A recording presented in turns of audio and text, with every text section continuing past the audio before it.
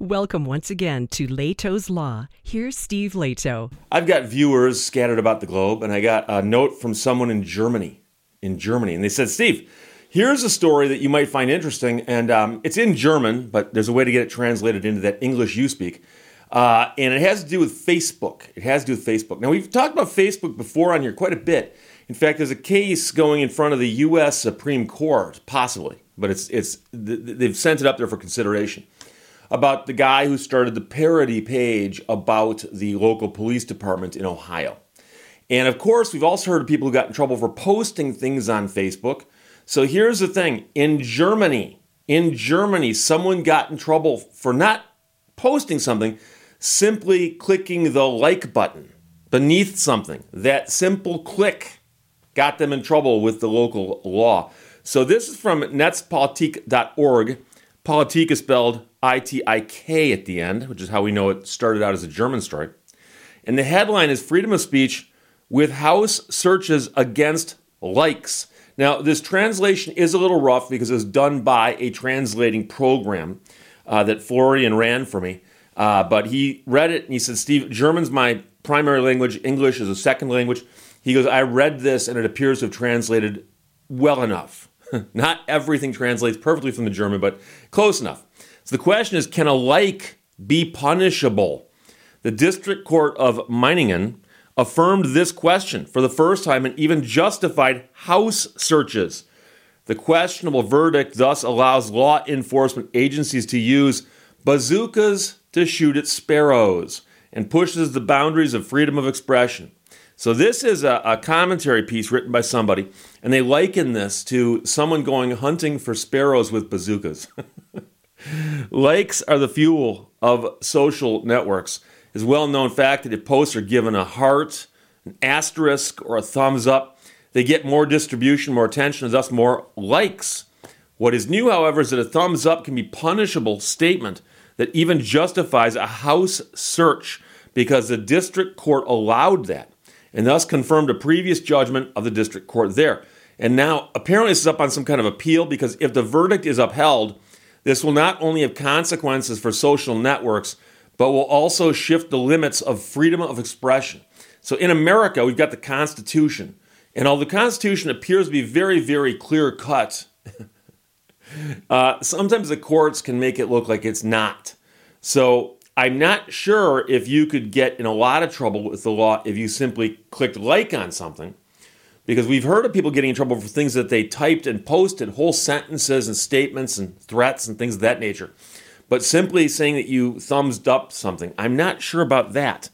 So in June, in Germany, the district court ordered a search of the suspect's home and his vehicle.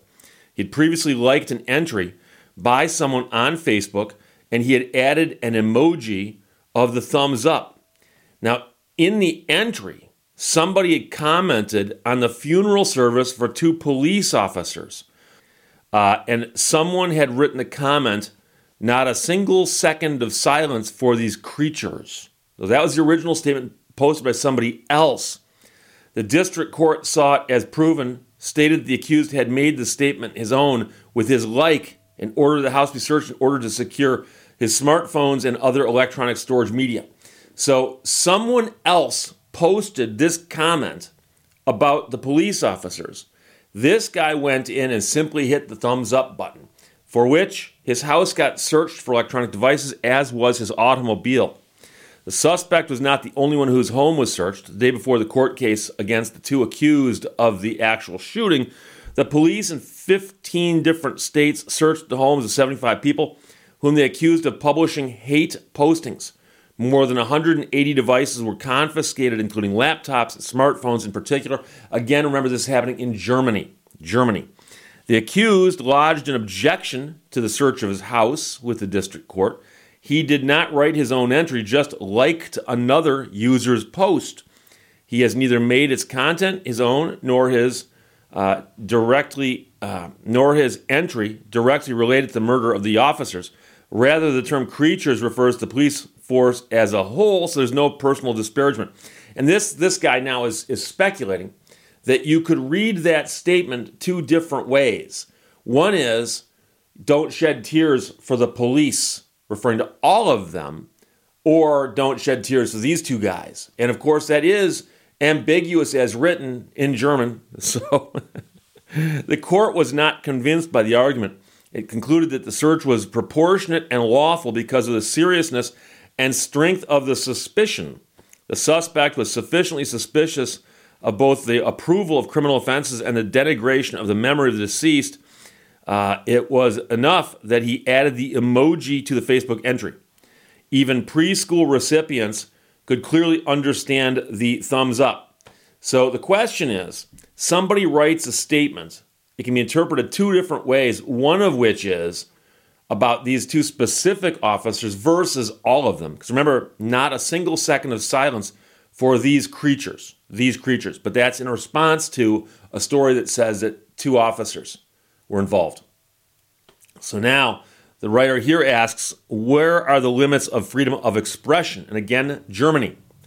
Two legal objections that he raises to the argument. On the one hand, the court's assumption that the accused appropriated the content of the Facebook entry with his like is questionable, even if the irreverent designation creatures in the Facebook entry obviously denies human dignity to the murdered police officers and is therefore to be regarded as a serious libel, as the court claims. That does not mean that those guilty who publicly condone in this statement, that those are guilty of just agreeing with that statement. And by the way, it just talks about shedding a tear, it just talks about moments of silence for somebody. And that's a far cry from saying, oh, it's good what happened to them, or I would have done the same thing, or I hope it happens again. Simply saying not a single second of silence for these creatures, unless they're saying it's just the use of the word creatures to describe a person, which I suppose could be it as well, that what they're talking about. So ultimately, the regional court made an insufficient distinction between an insult and its approval of the actions behind the people who caused the event. So the court must therefore ask itself whether it also wants to have the houses of people searched in the future who, for example, at a cabaret event, applaud an allegedly illegal statement or insult, or even just laugh at it. Yeah, so suppose you go see a show by some comedian who sometimes says the things that we're thinking but we're scared to say, and he makes a politically incorrect statement and people laugh. Should they go search their houses? The district court goes even further, though. According to the verdict, the accused publicly approved a murder in a way that is likely to disturb the peace. So they're pulling the old, oh, you're disturbing the peace thing. By giving it the thumbs up, you're disturbing the peace. However, according to Section 140 of the German Criminal Code, this only applies if statements tangibly incite violence. So in other words, they can't say you're disturbing the peace unless something actually happened where the peace was disturbed. This isn't a hypothetical or a theoretical. It's, can you see something happen? Did something happen as a result of that thumbs up, other than the police going and searching this man's house? Which, by the way, it sounds to me like that's the biggest breach of the peace here. On the other hand, the search warrant is anything but proportionate. According to the court, it served to secure the data on the emitting end device as evidence and to confiscate the instrumentalities.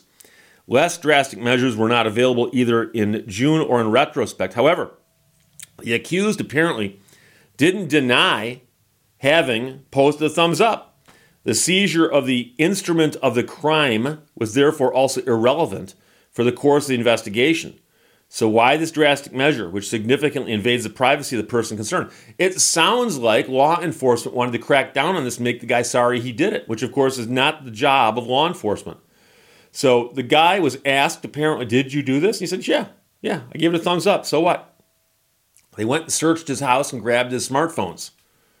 Well, you don't need those as evidence because the guy admits he did what he did, unless you're thinking he may have done worse that you don't know about. But do you have any evidence of that? Or do you just go through Facebook looking for the thumbs ups that you don't like? Using a smartphone as evidence here, like a knife or a pistol, shows either digital ignorance. Having a little difficulty here with the translation, hang on. But then the question arises as to whether her decisive action has something to do with the fact that in this case it was not an Austrian doctor or a young Twitch streamer, but an official from her own ranks who were affected. So I think what they're saying here is that there were other cases of people who complained about things posted on the internet about them. And the reason here that the official was taking this action was, well, this affects a law enforcement officer. And we work with those here in the courts. So we'll look out for them more than we would somebody else. If the court ruling stands, this will have serious consequences for freedom of expression in Germany. This development had already become apparent at the end of 2020 when the prosecutor's office in Frankfurt initiated criminal proceedings for the first time because of Facebook likes. At that time, however, the officials still openly said that the procedures served more as a warning. It's more of a warning than anything else. And only a few months earlier, in the Bundestag debate on the amendment of the Network Enforcement Act, even members of parliament from the government factions conceded insufficient definitions of terms. That would be vague, as we call it over here. For example, in the question of whether like, according to the law, fulfills the penalty of approval or not. So you can't post something that says you approve of something illegal, apparently, in Germany. Courts are now negligently clarifying this question at the expense of freedom of expression and the fundamental rights of citizens. Again, Florian sent me this, and the original is in German from netzpolitik.org, and Netz is spelled N-E-T-Z. And then, like I said, the Politik is written T-I-K at the end instead of T-I-C. But this is talking about a situation in Germany. And there was apparently a shooting that involved some police officers. And somebody posted the statement, not a single second of silence for these creatures. And someone else simply gave it a thumbs up. And they got, in essence, search warrants for that person's house and their car to seize all their electronic devices. And remember, that person didn't do the shooting. They didn't even post the post. All they did was like the post about the shooting, for which they were then descended upon and had their stuff seized. So we don't know what's going to happen, if this person is going to be charged or not with a crime. Quite often, as we point out, even if someone's not charged with a crime, if you arrest them and trash their house, that's punishment enough to draw some objections from most other people. So I don't know if this is the extent of it or if this person is going to be charged with something. But that's a very serious problem. But of course, the big distinction here is the government of Germany and their laws and how they have laws that protect their people versus the U.S. Constitution. And so in America, these things always boil down to the type of speech it is and whether it be protected. And the fact that it's typed on the internet or posted on the internet doesn't really change that you simply look at what's actually being said. And of course, the First Amendment is a very, very powerful tool that we have over here. But of course, there are exceptions to it. And right now, that, of course, is what the big fight is all about with the case that they're trying to get the Supreme Court to review. And that's the one regarding the parody account. And you'll recall that the Sixth Circuit Court of Appeals had said that the man's making of that parody page was not protected free speech because of the fact that it wasn't labeled as a parody. And some people might not have understood that. That's what the Sixth Circuit said. And as we've noted, some very, very high-profile entities have filed amicus briefs, including The Onion and also the Babylon Bee. And I did not do a video about the Babylon Bee, although I did do a video about The Onion. And the Babylon Bee, I have to shout out to them right now because they did something very, very interesting. They filed an amicus brief with the U.S. Supreme Court, and they filed a parody brief publicly. And so the publicly available parody brief was extremely goofy and bizarre and funny. And you read it and you're like, this is insane. But of course, at the very end, in a footnote, it says, this, by the way, is a parody of the brief we actually filed. And if you want to read that, click here. And there's a footnote with a link in it that takes you to the brief they actually did file. So the interesting thing about doing humor is it's hard to come up with original concepts sometimes. And so when The Onion filed their parody brief, it was brilliant. So when somebody at the Babylon Bee says, well, maybe we should file something too. How do they up their game so it doesn't look like they're simply imitating The Onion? And so what they did was they actually, like I said, filed a real brief with the Supreme Court and a parody brief with the public. And I remember I was reading this about halfway through and going, I can't believe they filed this. At the very end, it goes, well, yeah, of course, we didn't file this. This is not the real brief we filed. So free speech, I think, has stronger protections in America than it does in Germany. But then again, of course, there are still fights about it. And it's always evolving. And you'd think, well, I don't know, Steve, how long have we had that Constitution? A couple hundred years, give or take? Yeah, a couple hundred years. You'd think these questions would be settled by now. No. And one of the reasons that they're not settled, of course, is the way that everything evolves in our society. And much of it's technology, and much of it is just simply the way everything else evolves with societal norms and so on. And so, if you simply look at the way people spoke 200 years ago versus how they speak today, I think the people back then would be shocked by the public discourse today. But of course, they wouldn't even understand what social media was either. So we'll see what happens.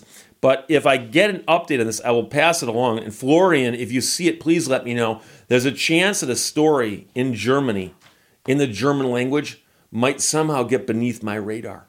So there you go. Freedom of speech. House searches because someone gave a post on Facebook the thumbs up. Unbelievable. Questions or comments, put them below. Otherwise, talk to you later. Bye-bye. Thank you for watching Lehto's Law. There is no quick way to success. It comes in installments. Every day's activities is a minor contribution to a heavy pay of success. Don't waste the day.